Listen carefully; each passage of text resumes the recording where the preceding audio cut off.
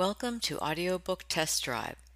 In today's episode, we are featuring an excerpt from The Etiquette of Lying, written by Alex Milton. An intriguing polyamorous BDSM journey. Jen got her first taste of being a dominant during an intense relationship with Annabelle during college, which only ended after graduation due to a misunderstanding. The women maintained a close friendship over the years while Jen concentrated on climbing the ranks in the police department and her former submissive focused on building a lucrative mail order business. 15 years post-university, a confluence of events reignites their kinky passions, but with an interesting twist. Each of their male partners are included in the mix. While wildly exhilarating and erotic, the couple's path into BDSM polyamory is not without missteps and frustrations, as they struggle with getting each of their needs met, sorting out the pecking order, and finally accepting the group's natural alpha. Come along for a wild ride in modern-day London and vicariously enjoy the seldom written about lifestyle through the shared journey of Jen, Annabelle, Sean, and David. And now for your listening pleasure, an excerpt from The Etiquette of Lying. Annabelle. Tonight, Annabelle had permitted her staff to leave at 4, even though she'd be working late. On the journey home, she hoped dinner would be prepared. Then David would offer her a long massage. But as she turned into her road, the auburn-haired woman was disappointed. She lived on the outskirts of Brighton. David frequently teased it was the less fashionable Preston Park area. But Annabelle had bought the detached 3-bedroom property shortly after the economic crash of 2008, and the red brick vine-wrapped house was a bargain. Her Mercedes tires crunched loudly on the gravel of the short drive, while the only light came from the Edwardian building's porch, and she realized David was probably out, watching sport with his friends. This is what happens when you date a younger man. She could hear her mother's admonishing tones now. Women select men thinking they can change them, while men select women thinking they will never change. It made her so angry. The term cougar was derogatory, faintly humorous. No one said anything about wrinkly movie stars and successful businessmen dating women half their age. But because David was 8 years her junior, that made Annabelle a cradle snatcher. Her friends were admiring, perhaps envious, but they were all secretly waiting for the relationship to end. "He's 27, for God's sake," Annabelle blazed. "We're part of a generation that's been told we can live till we're 100, delay a family for longer, have whatever material items we need. But when it comes to choosing a partner, we have to fit in neat boxes." Experiences that were staid and predictable became fresh when she revisited them with David, and he never turned resentful or competitive. Her lover didn't mind that she'd already seen a band or roamed Paris, Venice, and Amsterdam before him. Was he using her? Annabelle doubted it. He always paid his way, even though she earned far more than him, and constantly managed to save enough to surprise her. Just for one day, she'd like to be telepathic. Her suggestion they spice things up had not gone well. David hadn't mentioned it since, and she was frightened she'd wounded his male ego. A former partner had introduced Annabelle to kink, and she loved it. Beautiful as David was, she wasn't sure she could handle 40 years of going through the motions, never fucking, only making love. The lounge was unbearably quiet, and she dumped her bag and keys offhandedly, then headed for the bedroom and the latest book she was devouring. At this moment, warm covers and the sheltering glow from her reading lamp felt like sanctuary. The colossal shape hit her with a rush, like an ocean wave breaking or a muddy landslide. As powerful arms closed round Annabelle, she fought wildly and instinctively. But against such brutal force, her limbs wouldn't respond. Electrifying panic swept through her, reviving her tired brain, until Annabelle recognized his kisses and aftershave. "You," she giggled. "You scared the crap out of me." David affectionately kissed his girlfriend's neck, then buried his face in her coppery mane. "Bend over, you kinky bitch. Make a noise and I'll spank you." Annabelle was both stunned and impressed. "Hello to you, too." She gasped as a rugged hand cracked against her left buttock.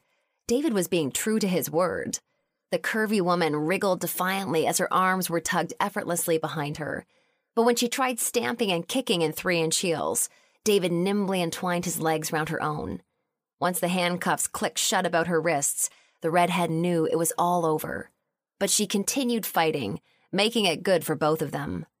"I've got you the whole weekend," he gloated, then lifted her in those religiously toned arms, carrying her towards the bed.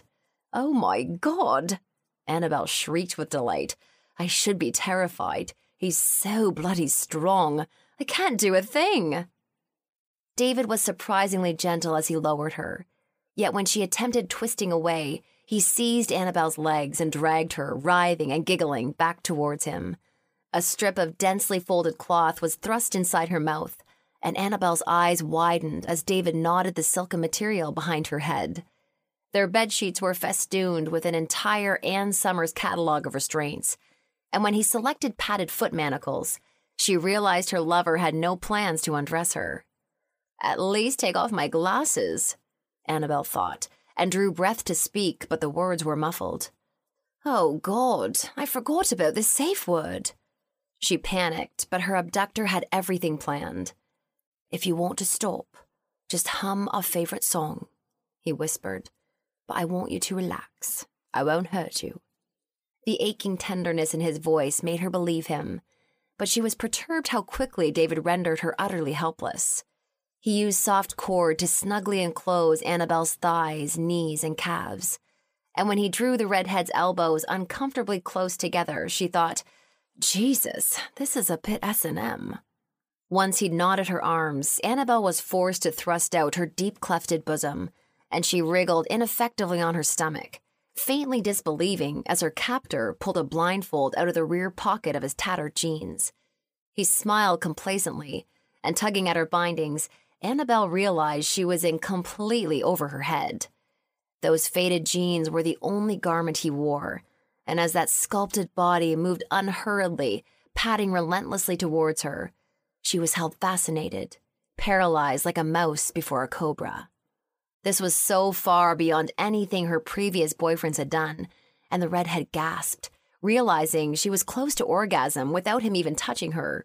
Those broad muscles flexed sinuously in his chest as David reached behind her, plucking off her spectacles, and that was Annabelle's last glimpse of him before he tied the blindfold.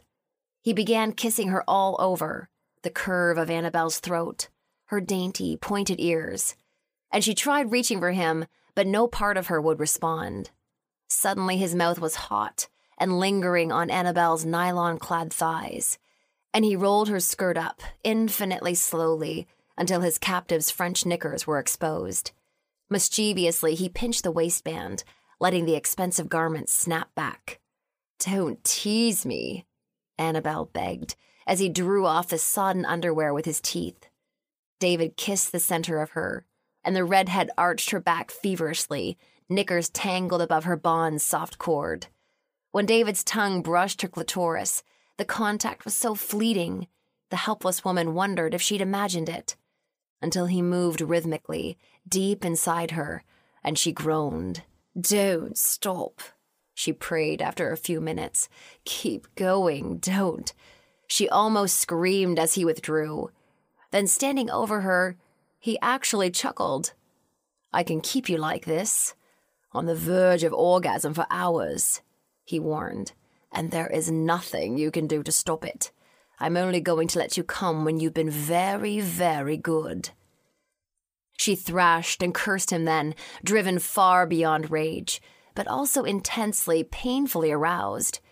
She couldn't see where he was touching her and gasped with fright when masterful hands touched her blouse, unbuttoning the pinstriped clothing. "You're going to pay for this," she attempted to snarl as David paused and kissed her long hair. She was rolled back onto her stomach, and he knelt astride Annabelle, massaging her while she thrust her curvy buttocks upwards, trying to provoke him. He concentrated on her legs next, kissing every inch of them, until piteously Annabelle sobbed. This time, as he went down on her, she felt herself reach the next plateau, the one before an orgasm. but again he stopped at just the right moment, and she writhed incredulously, thinking if this went on for hours, she might go insane. She could hum their safe word, but Annabelle knew if he untied her now, even frenzied straight sex would never compare to this. She had to lie there in darkness and remember how well David knew her body. Lie there and trust him. He pulled the folds of her shirt open, and the redhead was so keyed up she actually jumped when he slid down the fastenings of her bra. Repeatedly he denied Annabelle, and she lay broken and quiescent, vowing to do anything if he'd just let her orgasm. Hours seemed to pass where she was unable to move or see or speak. Then his tongue flickered inside her. She felt herself rising towards a climax in tearing, jerking waves, and when it finally came, she had to bite down on the gag to prevent herself from screaming. He climbed in bed alongside her, and she was drawn into his wide chest and powerful limbs. David's motions were brusque, primeval. There was none of his earlier tenderness, and she was so weak she could barely respond to his urgent need. Amazingly, her body had reawakened, and she felt herself rising towards orgasm again. She heard him groan despairingly in her ear, but he kept going, and this time her climax was multiple. Annabelle seemed to have no control over them, and she tumbled over the last peak, then rested her forehead against his neck, all sweating, trembling devotion, and ruffled, flame-colored hair. He kissed her with those same lips he'd used to such devastating effect, and she responded eagerly until she felt the densely folded cloth being tugged out of her mouth. "Baby," he whispered, appalled. "Sorry, I couldn't wait." "I think I came 3 times for every one you did." She chuckled sleepily, then resumed nuzzling him again. "I'm seriously annoyed with you, though. Sorry, maybe I was a little rough, but all you had to do was, 'No, dummy, we've been dating months, and all that time you've been keeping this hidden. You were able to do that to me. Is it true what you said? You've got me all weekend?" "I think so." She could hear him smile. "Reckon you can take that? You were going crazy at one point." "I'll make you a deal," she pouted. "Until Saturday night, you can do whatever you like to me. No matter how much I beg, don't release me. But on Sunday, you lie back and let me tie you up. Then it's my turn. You have no idea how happy that's going to make me." Their kiss went on a long time, until they became aroused again. "Are we a couple of perverts?" Annabelle interrogated him. "Maybe," he replied and laughed. "But it's nice to know there's another one out there."